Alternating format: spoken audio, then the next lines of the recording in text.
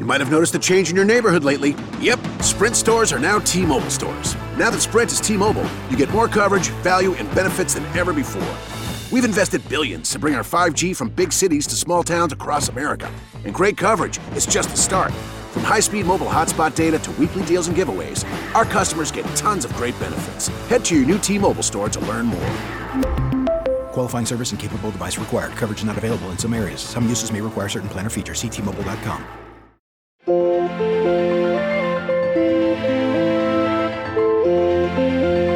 It's Say It Ain't Contagious with Adrian Burgos, Greg Calcaterra, Stephen Goldman, Frank Guritti, Lincoln Mitchell, and Tova Wang. Hi, everyone. Welcome back to Say It Ain't Contagious, where we talk about baseball in the context of social justice and politics. And I'm Tova Wang.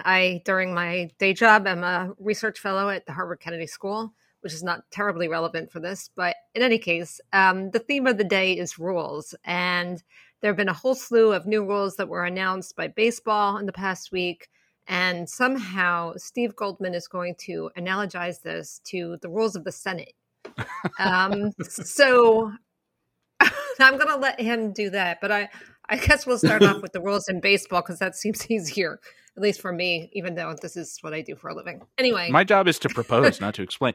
Baseball is trying to liberalize or experiment with rules changes to change the pace of play because baseball has become very slow lengthwise in terms of game time, despite some fitful efforts to speed it up, to get pitchers to throw the ball in a decent amount of time to prevent hitters from strolling all around the infield, stepping out constantly. There are rules on the books for all these things, but they've really never been enforced.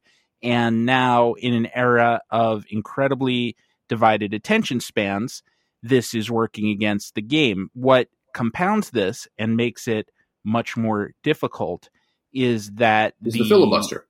Well, the filibuster too. We will get to the filibuster. I'm getting on his wavelength now. Go ahead. Okay, so the filibuster is an act of formal prevarication in the Senate, which, despite Mitch McConnell's claims, has traditionally been used to kill civil rights legislation, and in this case, as we are going through this week, probably to kill a protection of voting rights, which is under attack. Well, it took us 30 seconds to get from baseball to the filibuster, so we get some credit for that. You guys are amazing. Well, I didn't know I was doing. I'm vamping here. No. There's a so parallel. the other part in terms of the baseball thing, and this does apply to the nation as well, is that the style of play or the method of play has changed such that there is less action in baseball. So even though the games are getting longer, less and less is happening because more and more plays are disposed of at the plate. So if you have a 4-pitch at bat and not a lot of contact or a lot of foul balls and so forth, and then finally the batter strikes out, you're not seeing, even with these glorious widescreen TVs that we have right now, which do give you, great views of the field, there's nothing to see. Andrelton Simmons doesn't get to make that many great plays at shortstop. Byron Buxton, I'm stuck on the Twins for some reason, doesn't get to run down that many balls in the outfield because it's just the pitcher and the catcher and the batter going whoosh or taking a walk. Similarly, we cannot progress as a country because we have this anti-democratic rule in the Senate that allows just a small handful of people. And that rule, too, has been revised to make it easier for these people to gum up the Senate, because it used to be that you needed to actually stand there and hold the floor for all the hours that you are trying to stop legislation. There is not the greatest guy, but there's kind of a funny thing to read, which is Huey Long in the 30s when he was a senator from Louisiana, read his family's recipe. So the Senate, we don't want the Senate to have a filibuster, but we should talk about whether Say It Ain't Contagious should have a filibuster. Am I doing that now? Is that what you're saying? Because I was going to talk about pot liquor. Right, his recipe for boiled cabbage, pot liquor, and then he was assassinated. So because of that? Oh my God. The moral of the story cabbage was terrible, Craig. The moral of the story is baseball needs to get slimmer and quicker and have more balls in play, and the country needs to get slimmer and quicker and be fairer. I read these new rules. This is Dr. Lincoln. Can we back up for a second and maybe I was just going to like tick off in 2 words each what each of them are so people know what the hell we're talking Please, about. yes. All right. So just to be clear, there were a bunch of rules that were announced this past week, all things that they're going to try out on the minor leagues who have no choice now because Major League Baseball also controls them. So the first that actually is the most accessible, I guess you'd say, and so it's intriguing to me, was they're going to make the bases larger. So they're easier to steal, I guess, and so that there's more action on the base paths. They're going to do something about the shift. They are going to do something about pickoffs. And they're going to use an automatic ball strike system, so the umpires are going to have less to do, and then some more, timers of pitches. And the last thing is that this is just in the last 2 days or so, they have announced that they are going to do this whole scheme where they're going to track the balls to see if they're doctored based on the spin rate, which I'm not clear how that's going to work. So just to clarify, that's that bucket of things. I think that's everything. What strikes me about this is that as Steve has outlined, the real problem in baseball is that one of the things that's driving a lot of the problems which lead to these rule changes is that it's very difficult to make contact, and everything kind of goes from there. And one of the reasons it's difficult to make contact is because the issues that these new rule changes do not address is a large roster. Like some of the Yankees are going to be carrying, and I assume most AL teams, 14 pitchers, right? Which means you always have 3 fresh arms. It's always been the attitude that arms are disposable, but I think that's even more the case now. And the ease of moving players from the major leagues to the minor leagues to the DL. If you limited rosters to 25 and made it harder to do that, you wouldn't have to address some of these problems. I'm struck by, there's a probably apocryphal story about the film Marathon Man, which I don't know if anyone's seen. But at the end of Marathon Man, Dustin Hoffman, who's the actor, plays his character that's kind of on the run from this, evil Nazi all night. And Laurence Olivier is playing the evil Nazi. And they meet in the reservoir in Central Park inside one of the buildings there. And according to the apocryphal story, Hoffman, who is a bit of a method actor, shows up for the shoot all schwitzy and like he's been running and everything. And Olivier, who pulls up in a chauffeured car and is looking like he says, "What are you doing?" And Hoffman basically says, "I'm getting into character." And Olivier says, "Why don't you try acting?" And when I hear this, I feel like saying to these, why don't you try playing baseball, right? Yeah. Put 25 people on a team, keep it at 25, make it harder to move pitchers up and down, make it disincentivize having a pitcher throw hard till he can't and then getting to the next pitcher. And if you address those macro questions, and those issues of roster movement have always been more, they don't really affect the game directly quite as much as these, which ultimately aren't going to solve any problems. They're just going to make it a little bit faster to get to the 3 true outcomes. There's a thing here that in all these rules, it's about trying to spur action. The pickoff thing is big as far as, we want guys to steal bases and stuff. I really don't think they've gone back far enough to look at what really changed baseball over the last decade or so, maybe a little more than a decade. The guys who throw hard, obviously there are lots of reasons guys throw harder now, training and technique and everything else.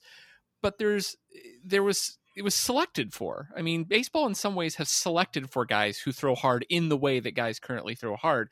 And a big way that they selected for it is the strike zone. And I think all of us on this podcast are old enough to, have been active baseball watchers in the 90s. And the strike zone then, and made most famous by, Tom Glavine and Greg Maddux, who people would always get mad at for getting outside and inside strikes, was wide. It was a lot wider than it is now. And it wasn't as tall. It wasn't as vertical, both on the bottom end and the top end. And what changed that was, at that time it was called Quest Tech. I forget how many names it's gone through, which is the sort of umpire evaluation system to determine whether or not they're calling balls and strikes. And whatever happened to that? Well, it's still there, and it's changed names. It's changed names several times, and it's also what's evolving basically into the robot ump, into the automatic balls and strikes thing. Right? They're getting better and better with it.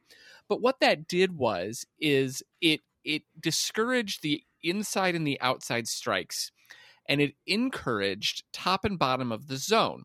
If you look at the rule book strike zone and where a low strike is, it's almost unhittable by a lot of batters at a certain velocity. If you could throw in the mid 90s or higher down, below Aaron Judge's knees, you're going to do pretty well. And so there was this big selection for guys who throw super, super hard, but can't paint corners, but can hit those bottoms and those tops. And that has gone a long way towards increasing walks, because if you're trying to be fine there, it's going up and it's going down. It's gone and you're not getting sort of like, oh, he's established that part of the zone, so we'll call that zone, call that a strike. And you're getting unhittable pitches. So you're getting a lot of home runs. You're getting a lot of walks. If you miss, you're going to miss in the middle of the zone. So you're going to give up a lot of home runs. And you've lost the sort of control pitcher of lower velocity. There is no future in baseball, or no present in baseball anyway, for guys who throw like Tom Glavine used to, or Jamie Moyer used to. And there's a lot of future for guys who throw 99 miles per hour, blow out their arms the next year, and are completely fungible. And I think that's gone a long way. There has been almost no talk whatsoever about redefining the strike zone, and that boggles my mind. They could just move the walls out. The other thing, and I remember this conversation I had with Starvin Marvin Freeman, who pitched with the Rockies and Braves and a number of other major league teams. This was in Chicago. He's been retired a number of years, but one of his friends is a minor league pitching instructor for the Minnesota Twins. And they had this phone conversation where the Twins were no longer teaching sinkers to their minor league pitchers. They're trying to teach them, the four seam fastball, the riser, and they're pitching to power, but not movement, in the way that, how do you counteract launch angle? One might think logically, sinker, ball dip, can't get under it. Not coaching that. Overpower them. Up in the zone, overpower them. And so it's even in the training that the minor leaguers are being given now, how to approach this new game. And it doesn't save time. The way I understand it, the sinker is not worth using right now. There are some pitchers who still do use it, and they do buck the trend. But if you think about it, batters are trying to uppercut, and so their swing is going from kind of low to high. This is very simplified, and the pitch goes from high to low. So they actually meet in the middle and go flying over the fence, instead of getting the old Tommy John result, which is a 6-3 putout.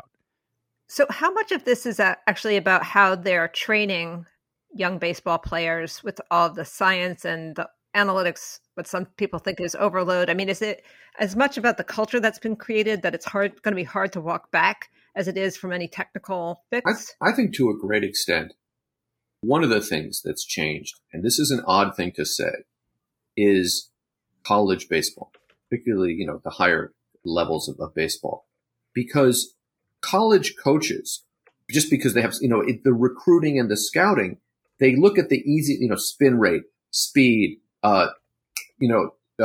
time from the catcher to second base if you're a second baseman, all kinds of exit velocity type statistics if you're type indicators if you're a batter. And those are the easiest, that's the drunken man search, right? You're on your way, for those of you who aren't social scientists, the drunken man search is you're drunk, you're coming home from a night of partying, and you drop your keys in front of your house. Where do you look? You look under the lamppost because the light's the best there. And that's kind of what's driving this here, right? So, but once you get that, it becomes a very difficult cycle, right? So for example, there's a lot of, why don't players bunt into the shift? Well, the reason players don't bunt into the shift, against the shift, I should say, is that it's a lot more difficult to bunt a 98 mile per hour fastball than a 90 mile per hour fastball of a generation or two ago. So this feeds on each other.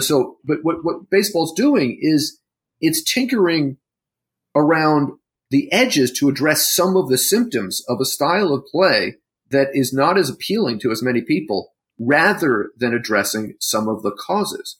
And I don't know whether that's a financial decision out of the West, they just don't quite see it the same way I do, or whether there are other kind of structural problems that makes that difficult. Baseball is a great game if 2 or 3 pitchers on each team are throwing 99 miles an hour and it's a 3 true turnout game. But it's a boring game if 12 pitchers on a roster are doing that. It's a great game if you have one Gorman Thomas or Dave Kingman. I just have to laugh when I say Gorman Thomas.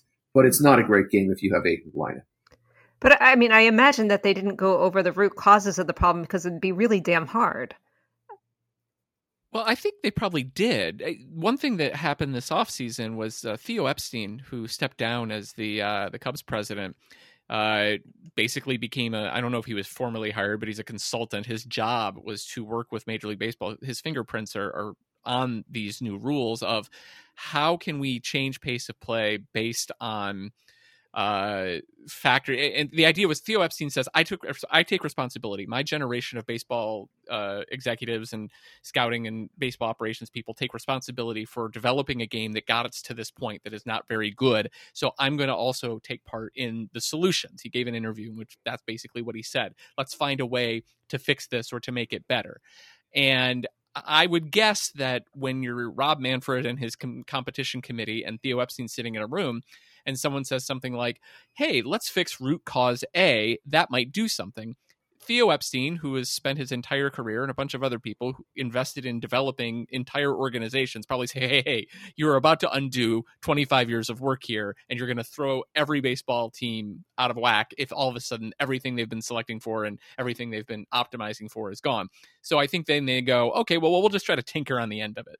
And I think that's what the base running is. Who do you think was at that table that would have come up with transformational changes that could have resonated? Gorman Thomas was, Steve Dalkowski, Rob Deere. Probably nobody. And Ryan Duran. I mean, I don't know who's on the competition committee. Could probably Google who it is. There are various executives and former players and stuff like that who are on there. I think your question is what no one was actually coming up with this kind of stuff, and that's probably right. I don't think anybody there had it in mind. It's fascinating that they tinker around the stolen base in an era where but that's people why tried the least amount of stolen bases. Yeah, I mean, I think they're trying to encourage it, and I think that the step-off rule, for example, I think is going to have a massive change. I mean, it's down in the lower minor leagues is where it's being tested, so it's not necessarily going to be applicable of what will happen in the majors, but, you know, the idea is the pitcher gets to step off the rubber once or twice, and then he can't throw over or step off again, which basically gives the base runner almost a free shot to take the longest lead he can possibly take. There's going to be a lot more stolen bases. You know, the thing is, stolen bases aren't a thing unless you have guys on first. Mm-hmm. And if you're not hitting singles, you're having way fewer guys on first. And unless you develop and value the ability to steal a base once you make your way to first base. No, the ability will be easier if you make the rules easier. Yeah. But it's not just that, though, because stolen bases, just as happened when Babe Ruth came into the league and the style of play changed, they got devalued because the risk-reward proposition isn't there. There is absolutely no reason to gamble a base runner for 90 feet if he's going to trot happily, merrily around the bases when the next batter comes up. And so you stay on first. The one aspect that of the larger bases that I do like is that it has the potential to change what is the dumbest consequence of instant replay that has happened to date, which is that a guy runs into second base or slides into second base, moving however fast a human can run at cheetah speed, and he can't stick to the base like Spider-Man because the momentum doesn't work that way. Physics don't work that way. So he pops off the base for a microsecond, which is only visible, not visible to the human eye. It's only visible on replay. And then they call him out. And I'm sorry, but if that had been the case for Ricky Henderson or Lou Brock or any Ty Cobb, any other great base stealer, they wouldn't have done what they did because it's literally not feasible. It is, you know, as James Doohan used to say on Star Trek, you can't break the laws of physics, Captain, and that's what they're trying to do. James Doohan was in the Navy at the invasion of Normandy. Did you know that? No, but so was Yogi Berra. I wonder if they ran Yogi into Berra, each of course, other. Yeah.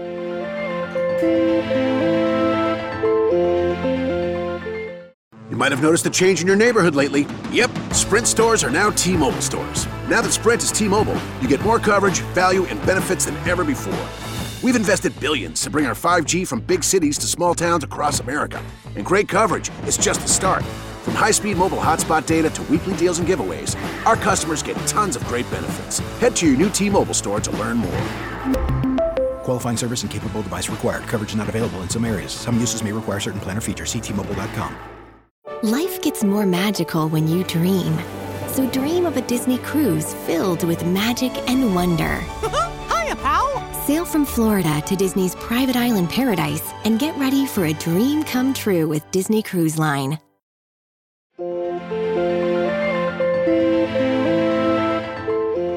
So just to take the broad look for a second, I found myself, especially in light of the conversations that we had last year, feeling much more open to these changes and saying, what the hell, why not try it, than I have before, because we talked a lot last year about, you know what, we need to not think of baseball as this intractable, never moving forward, never moving anywhere thing.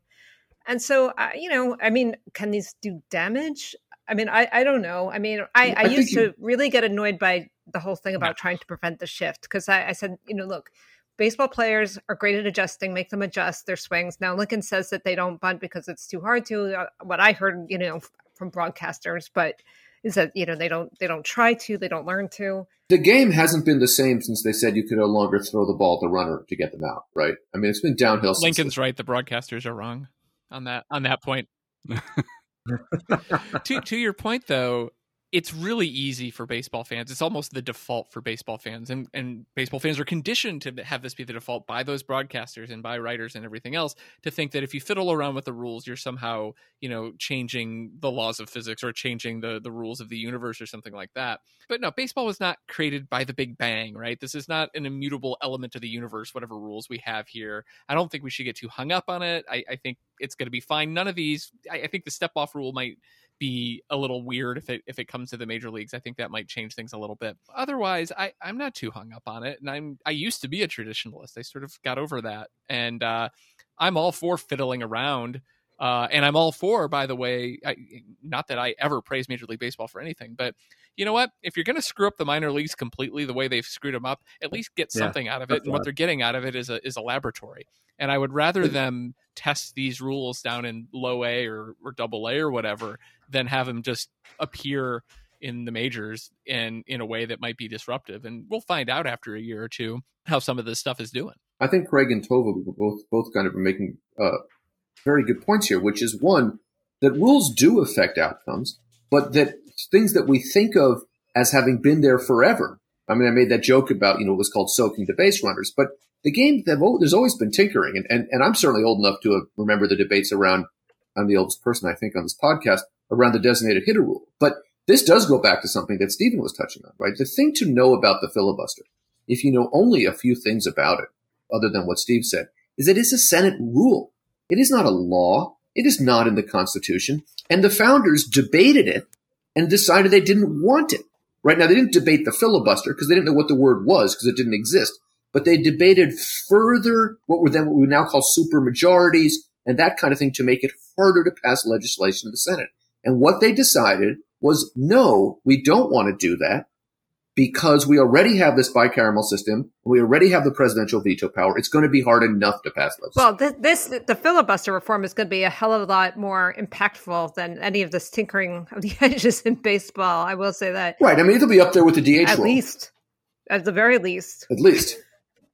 Tova, can we talk about what's at stake in case people haven't wholly followed what has happened in the aftermath of Joe Biden being elected? Yeah, I mean, basically, in very brief, the Republicans and Mitch McConnell more in particular are going to block every kind of really moving us forward on all kinds of social justice issues, on really every issue of importance to me, at least, or most of them, including voting rights, which is what I work on and which is, again, under siege in the form of HR1 and S1.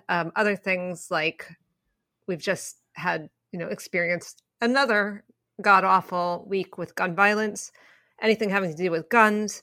And they've already, that would be pro-labor, so. And not to cut you off, but in the Obama administration, they did veto gun legislation. Back when the Democrats had a majority, they vetoed gun reform. Those people are dead because of the veto. I mean, not to be too crass about it. Well, I mean, and Mitch McConnell, in his usual very eloquent and style, has basically said, if you try to reform the filibuster, we're going to just burn it down. We are going to grind this thing to a halt. So there's a champion of democracy. And to which the answer is, so what? He's full of it. Yeah, they had majorities. They had the president, they had both houses, and the Supreme Court, and they didn't pass any of that crap he says they were gonna pass if the filibuster's gone, because the Republicans love being able to tell their donors, you know what, we would have passed all this stuff that you love, but we can't because of this filibuster. Sorry. But also the Republicans as a conservative party are vested in the status quo. So the filibuster, which makes it hard to do anything, just on that level, hurts progressive forces more because they're trying to change things and improve things. The Republican parties don't want to change gun laws, right? They don't want to change laws around policing. They don't want to change all these things. So even with that, but the key here is call their bluff. Call their bluff. The other aspect to the filibuster is that it pushes the Democratic Party to water down their own legislation, hoping that they will please the Republicans into voting for it. And typically, as we have already seen, they won't vote for it anyway. I want to step in there for a second because you're 100% right, Adrian. I mean, so being part of some of the conversations around the very large HR 1 bill around voting rights is, well, but if you gave up this and gave up that and just left this part in and this part in, then we could get Republican support and we wouldn't have to go through all this. And it's just like Obamacare. Didn't we go through this enough during the Obama years where they would start out from a position of negotiating against themselves and from a position of weakness? So, I mean, I understand what these people are saying because this stuff is really important to get past, but that doesn't seem to me to be the answer. Yeah, the other part about that I wanted to finalize the point there was it's also really taking away the art of the compromise that used to be part of politics. If the premise is we're going to filibuster and you're going to water it down till something that you think we're going to vote for, but we're never going to vote for it in the way, the act of compromise is about vote swapping and trying to get some level of actual bipartisan participation in drafting of legislation and passage of it.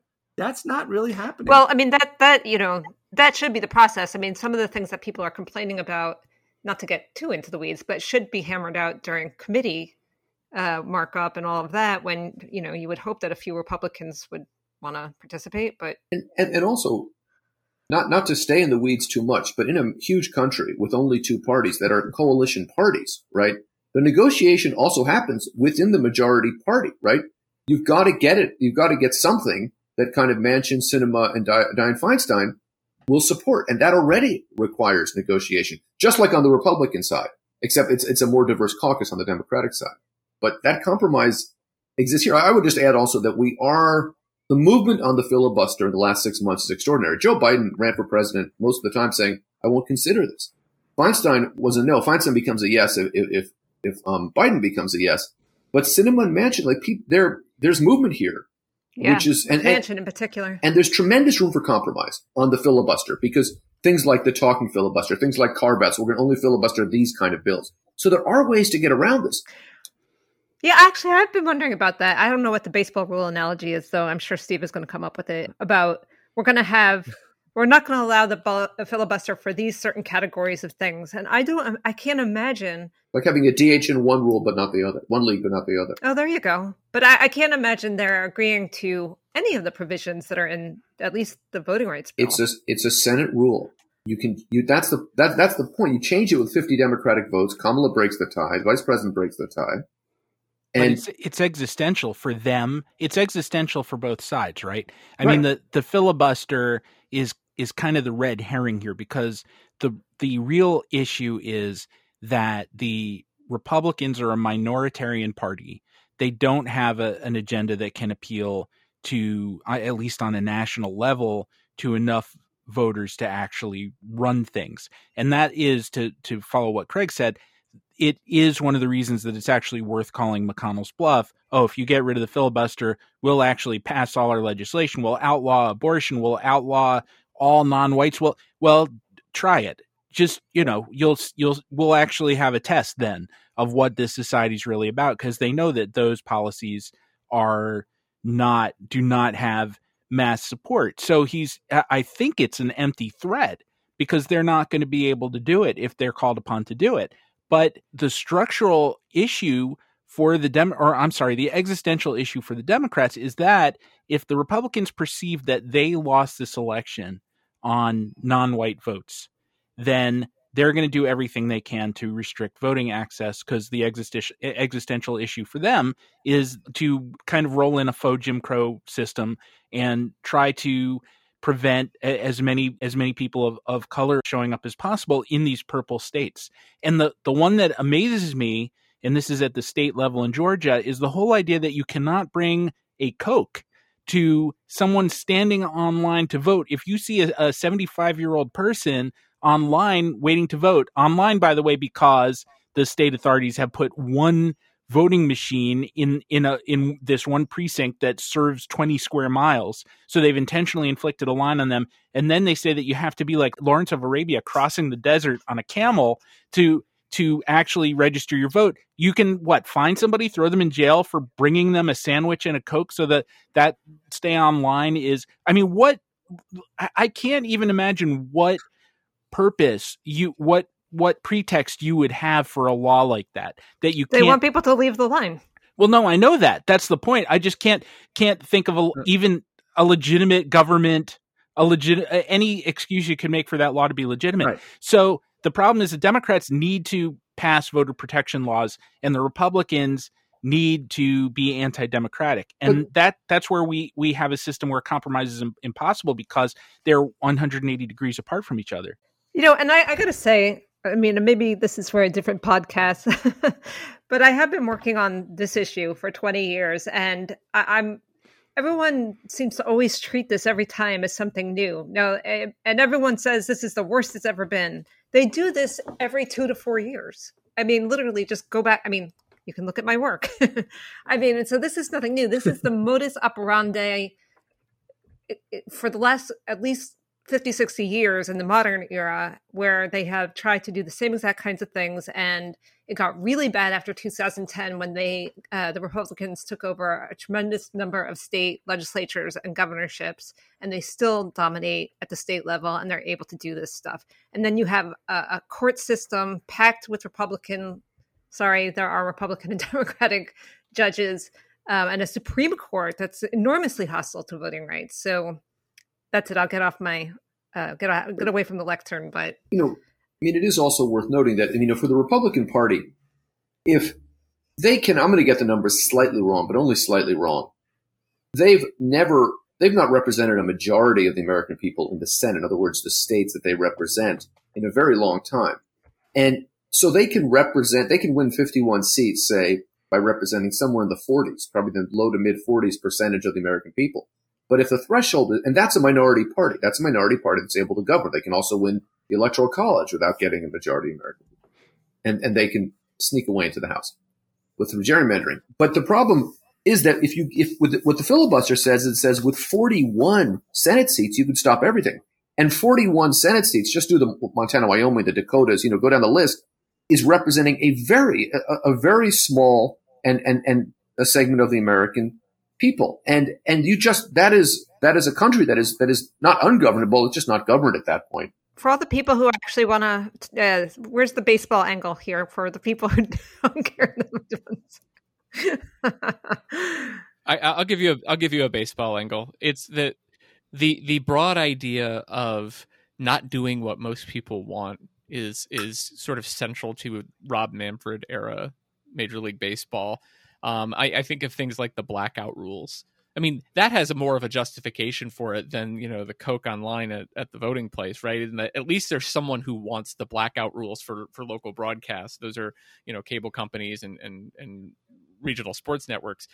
But, there are huge, overwhelming number of baseball fans that would love to be able to watch their local team online, but they can't. Major League Baseball just has no interest in doing that. There's a lot of things like that. The stakes are nowhere near as high, obviously, but it's certainly the idea of there are interests that are not the fans in baseball that are being served, and it's almost always the business interests of the owners and sponsors and other stakeholders.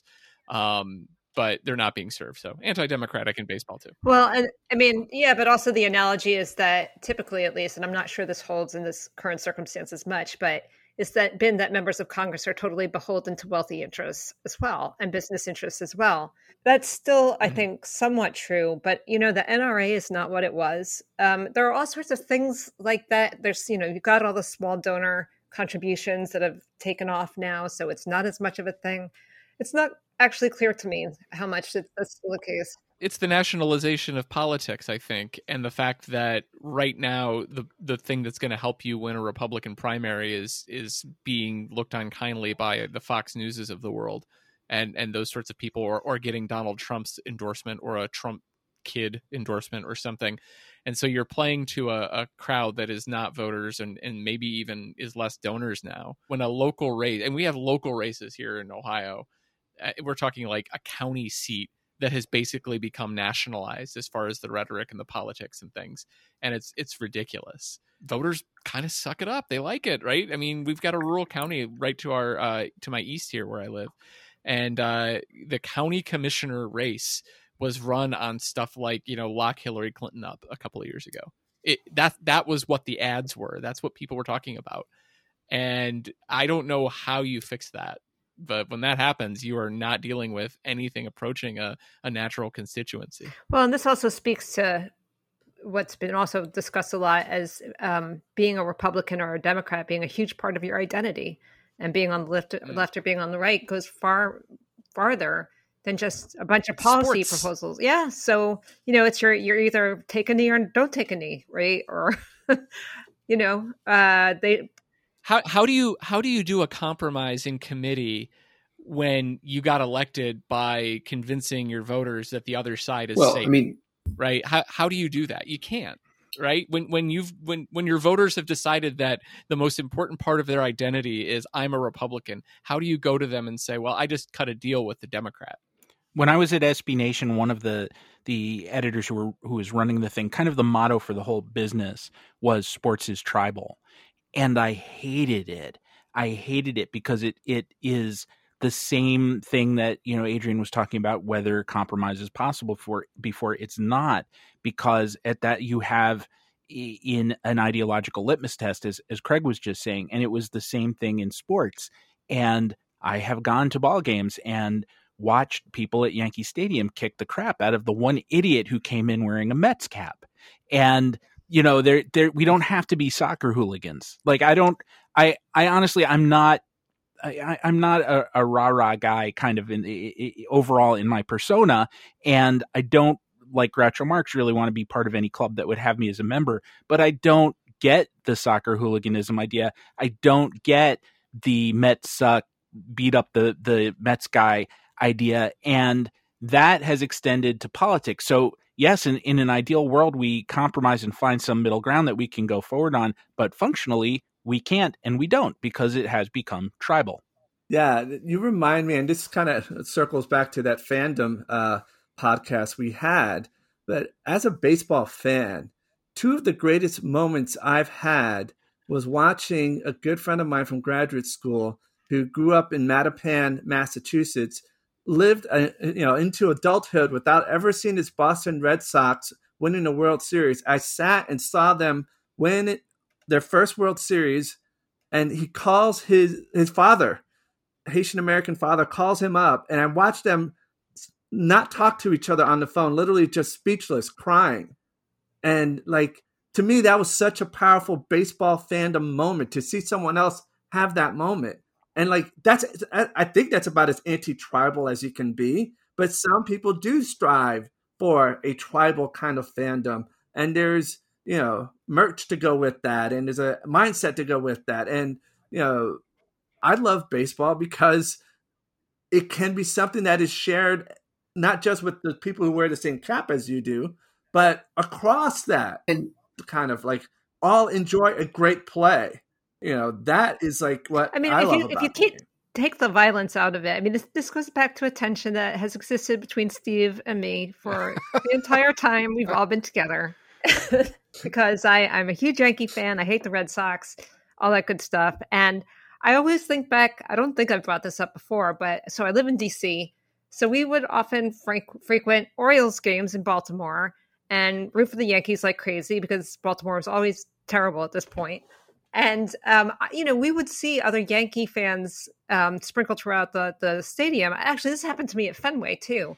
And we were best friends, man. When the Yankees scored or whatever, we were high-fiving. And I don't know if these people were mass murderers, but we were friends for that moment. But I this tribal component of it, and it goes to politics, too. But if you remember the wars in the former Yugoslavia in the early 1990s, and the coverage of that in the Western media was always, these are ancient hatreds about which we can't do anything. And that simply was not true. This was hatred cultivated largely by Tudjman and Milosevic for short-term political gain. They had to cultivate that. They had to push it until these atrocities were committed. Now, I'm not comparing this to, ripping a Mets hat off someone's head or something, a Red Sox hat off someone's head. But I am making the point that even that, like someone growing up in San Francisco, I knew the Dodgers were our rivals, but, I had to be taught to hate somebody with a Dodgers hat on, right? I don't really feel that anymore, but that was taught to me. And similarly here, when you say, how can you run by saying lock her up and then go back and negotiate something, in a committee or a subcommittee, that's absolutely, the challenge. But there are forces on both sides that want that make that happen. The American people, there's an awful lot of data that says, there are, and this is part of the problem with the filibuster, right? There are majority opinions on gun regulation, for example, right? Very clearly, right? There are majority opinions on voting rights, for example. But these structures don't let that happen. And the politicians gain from cultivating that tribalism, not least because for most politicians, the primary is more important than the general election. And that has not always been true in America, but it is true now and it has been for a while, and it makes things worse. Tova, there was a Proud Boy from California, Macrobiotic. He's a surfer, very laid-back dude, and a Proud Boy from Michigan who eats red meat on every occasion, kind of uptight in his private life. And they both met at a statue of Robert E. Lee in Charlottesville, Virginia, and embraced each other as like-minded spirits. And for that day, they were best pals. That's my darker. Yeah, but were they Yankee fans? They're Red Sox fans. Yankee fans. Yankees are for Jews. No, I think, look, rooting is Tova. I don't mean I'm wounded that this is a tension between us, because obviously I have great respect for you, and I think I wouldn't have a career, Craig too. We wouldn't if people didn't have these affiliations, because when this becomes your job, right? It's different. You lose that. And as I've remarked many, many times, I grew up a Yankees fan too. And then I got to work with and around the Yankees, and I saw how the sausage was made.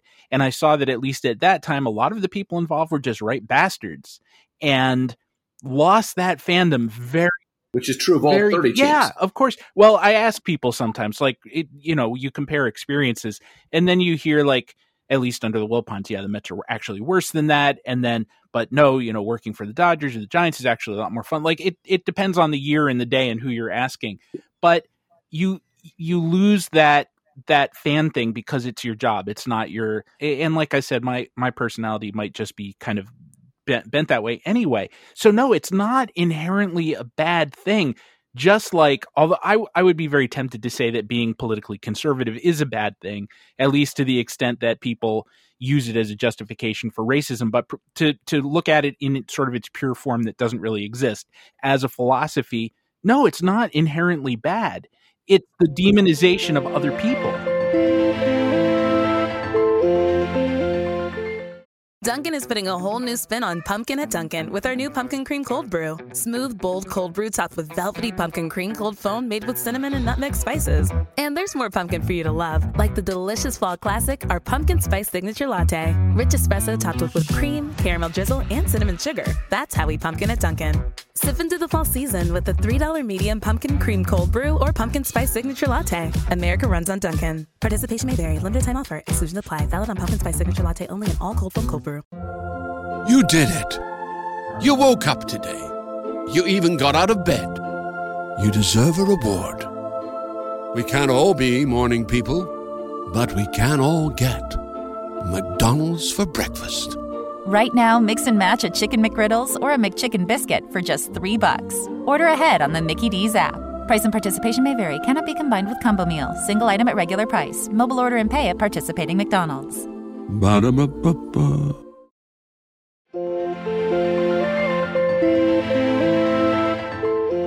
For much of American history, political party functioned differently.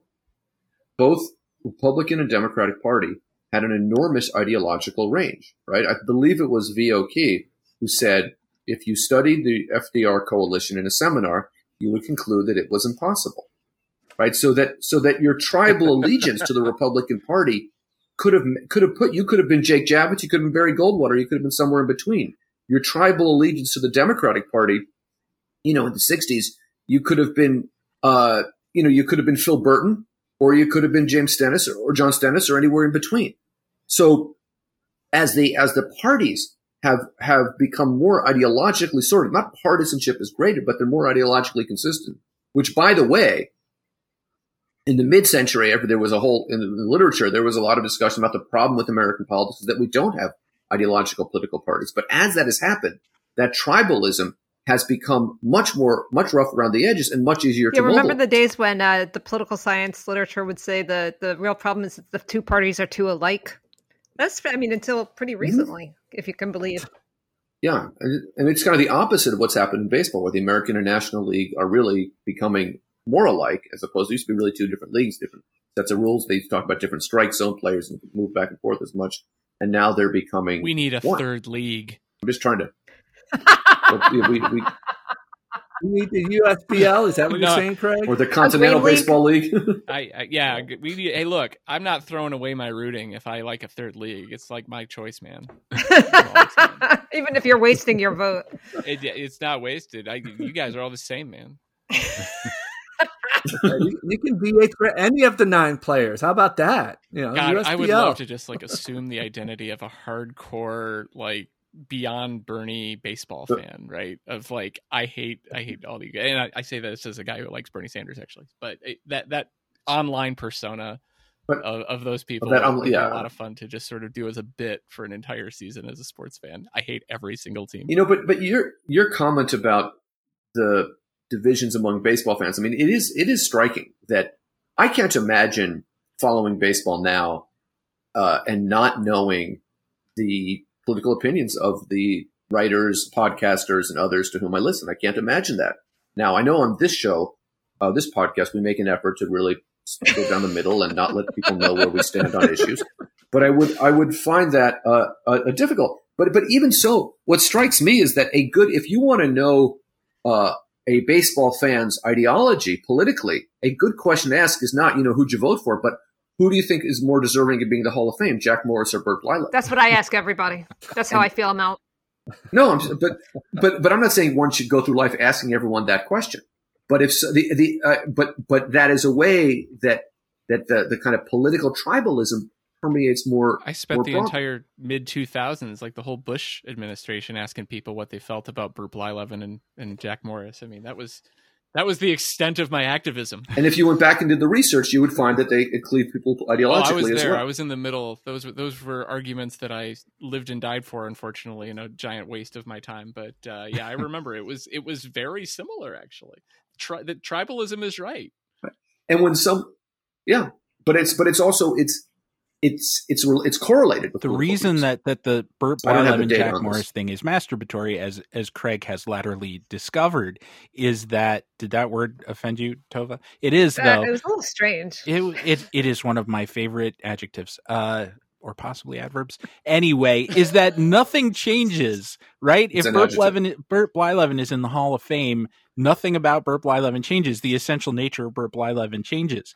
Or doesn't change. He is what he is. The back of the baseball card is not altered in any way, except in some people's perception. And he still has more wins than any other foreign-born pitcher. Yes, see, Burt Blyleven was born tilting at windmills, quite literally, and that's one of the great things about him. In addition to his incredible curveball, and the hot foots in the dugout, we can't leave that out. But again, the other stuff that we make as subjects of sort of these bilateral arguments or are consequential. So when we're talking about the question of the filibuster, then it really does change. If we don't have voting rights, if we don't have gun reform, people live and people die. People get economic benefits or they're left out. And so that's why, even though it's as frustrating and it feels as fungible as arguing about Burt Blyleven and Jack Morris, we can't quit exactly. I think there's another kind of interesting angle of this, which is the executive and the powers of the executive.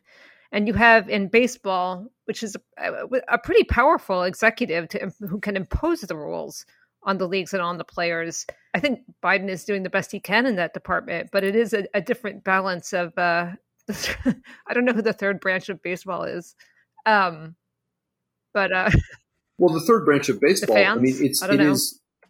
Yeah, I mean that's the stakeholder that has that's voice is just like voters. Elections, which is how we get our Congress, both houses of Congress, are a very blunt instrument, to paraphrase a political scientist, right? It's where you need it's taking a sledgehammer where you really need a sewing needle or something, because it's very hard to tease out what voters' actual preferences are. And it's the same thing here. So Theo Epstein, who has his own agenda, interprets what Major League Baseball identifies as a problem without, and I know this from talking to people, without sufficient research into what the fans really want, both with regards to play on the field, but also the financial arrangement. I mean, you will never see that. I promise you that next year in the next winter meetings, wherever they are and whatever they discuss, when Rob Manfred holds a press conference, he won't say, "I'm pleased to announce that we're demanding a 20% reduction in ticket prices across the country for every major league game," which is what a lot of fans would like, including me. Yeah, I mean, fans are not really. I mean, are fans the constituents? I don't know who. They're consumers, the judiciary, I guess. Who? But it's analogous. It's analogous, right? The fans are the economic engine of baseball. The voters are the political engine of Congress, right? You can't get to Congress without people voting for you. I mean, maybe if you're a Republican, but you can't. You can't make, Clayton Kershaw doesn't make $30 million a year because it's a decree from the heavens. He makes $30 million a year because of a business model that starts with people buying the product. Well, one of the things actually I was wondering about with the rules changes, and maybe this goes to the judicial branch, I don't know, is how this plays into the CBA negotiations and the whole blow up that is going to happen, I suppose, over the DH and expanded playoffs also at the end of the year. Is this going to come up in some way that's also going to be a point of contention? It might. I mean, the DH is such a weak tool that Major League Baseball is trying to leverage against the players. You're talking about one more salary per team, which the players would like, one more full-time salary. Although lately or in recent years, a lot of teams throw the DH away. They do not lock a Don Baylor or Reggie Jackson into that. They just rotate it through people who might have a groin pull and they don't want out in the field. And they actually get below average production from that position, which is maybe more of a wonky baseball conversation. But what they were trying to do is trade expanded playoffs for that, which the players don't share in to the same extent or very much at all. And so the owners were trading this essentially, $10 million value per team, whatever, to the players for something that was worth many hundreds of millions of dollars to them. If that's something they're going to be stuck on, then it's going to be a long, long off season when we actually get into these negotiations. In terms of, the thing that's been interesting about the players is that the players have a divided constituency of their own. And sometimes it is within the union, position players against pitchers in terms of revising the rules and stuff. Like, they have to get their own house in order with that. And if I don't know, it would be interesting to figure the economics of this, to say, like, let's say we adopt something like what Lincoln proposed at the top of the program, where we say, like, oh, well, we'll only have 10 active pitchers per team per day, right? And then that way you can't be constantly going to the bullpen, which is tedious as hell and leads to all of these subpar outcomes that we've been talking about. But maybe then the union looks at it and says, well, then that means that those positions are going to be taken by a pinch runner who's getting the league minimum and a pinch hitter who's not getting much more than that, whereas these middle relievers actually command higher salaries. Therefore, it would be deleterious to us to allow that. So, like, the incentives are complicated and not all aligned in the right direction. Well, to thread that needle a little bit, as you were mentioning, Steve, that a lot of the guys who are DHing is because they're carrying 13, 14 pitchers.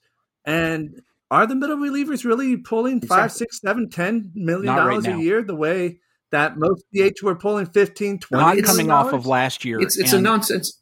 It's a completely data-free argument, right? As Steve says, it's not like most of, I mean, the Yankees are paying Giancarlo Stanton, $70 million a year from now until, the end of time. But for most teams, it's a fourth outfielder. I mean, it's just not, it's a guy who's going to be on the roster anyway. It's not like you're expanding the roster to allow for the DH. Half of the pitchers spend most of their season going up between the majors and AAA. So they're not even getting big league salaries for the whole year. And if they are, it's close to the minimum. I mean, they're, as far as I'm concerned, the union represents its members. They should represent them, and I'll support them from my orientation. I'll support the labor side no matter what, but basically no matter what. But at least think it through more, right? Make demands more that are more compelling than a universal DH, which helps very few of your members. I guess good for Nelson Cruz. It's great for Nelson Cruz, and Nelson Cruz is great for us. I think he's kind of amazing. But I like Nelson Cruz. I mean, that's not my point. Of course it's not. I also it's complicated because the things that they want, whether it's not manipulating service time, whether it's trying to get teams to all spend up to a certain level. If you legislate a salary floor, then teams are going to spend down to it instead of spending over it. So it's like these are not easy things to solve, and it's much like too also like a pitcher who hits someone and then he says, "Oh, the ball slipped," and you're required to guess motive, right? So when the Pirates lose 110 games, they can say, "Well, we intended to win 110; it just didn't work out that way." And I mean, look, we're all smarter than that, but if you're looking for an evidentiary level that requires some incentive or disincentive to kick in from them doing that, it's hard to do. I am a little disappointed that we didn't get to talk, and maybe we will on the next big group podcast about this thing about trying to figure out the doctored balls, because they're going to try and measure spin rate against what you did before, which you probably also had them doctored before. So I don't know how you make that comparison. They should bring in Gaylord Perry as an advisor on this, for example. He's still around. I thought about that too, but they've got Trevor Bauer, so it's okay. It was so to talk about things that are tedious. When Don Sutton, who just passed away last year, every game that Don Sutton pitched late in his career, the camera spent half the game zoomed in on him. We're going to catch him doing it.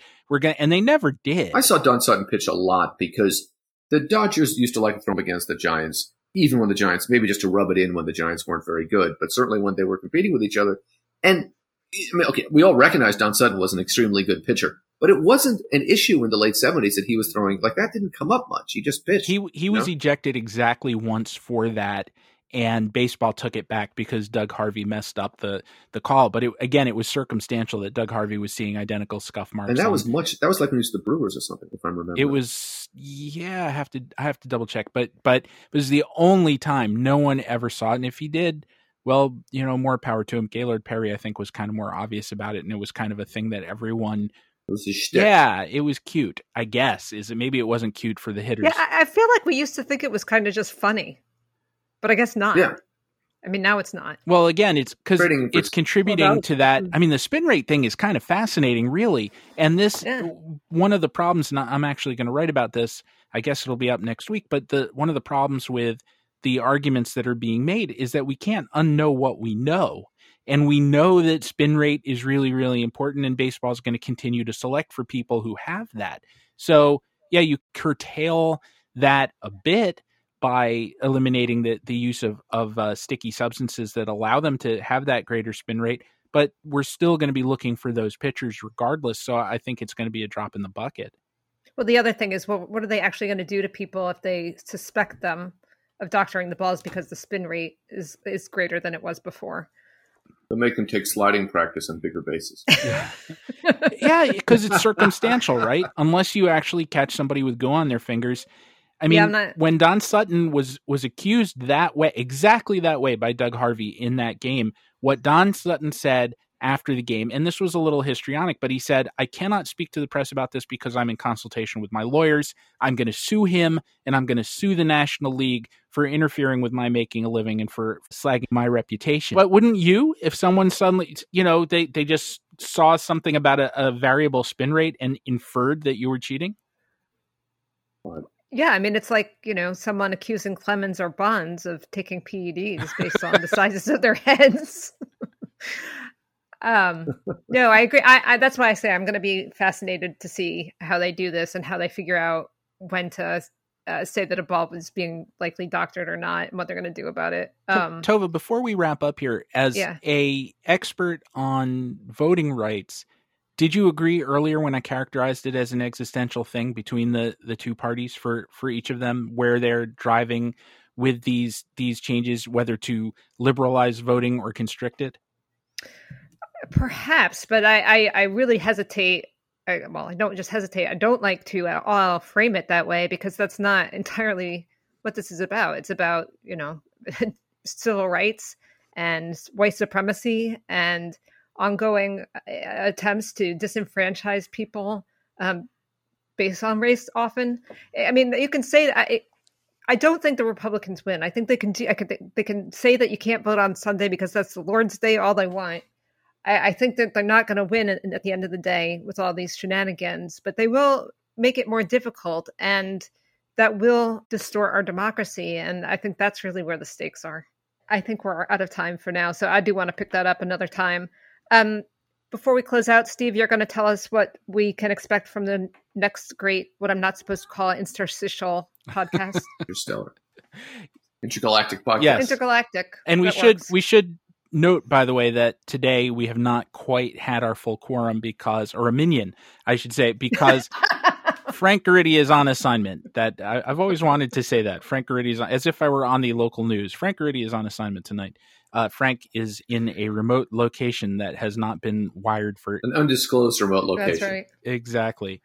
So next week, we are going to have a special guest, the Reverend Arnold Townsend, a civil rights legend in the Bay Area, a childhood friend of Paul Blair's, known as Motormouth in baseball circles. So we will find out if that is actually an actual description or an accurate description of Paul Blair when he's off the field, and a lifetime baseball fan. So as always, we will be mixing it up between memories of the great national game and the other great national game, which is civil rights, or hopefully improving them.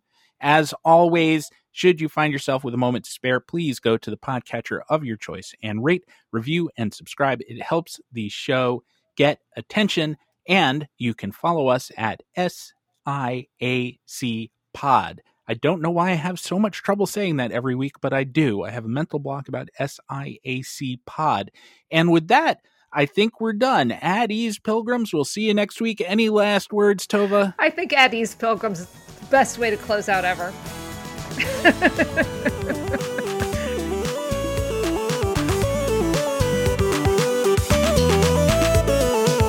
To be or not to be, whether that is the question, whether it is nobler in the heart to suffer the slings and minds to suffer the slings and arrows of outrageous fortune, or take arms against the sea of trouble. How's that? Is that the one you had to memorize in high school? I think junior high school.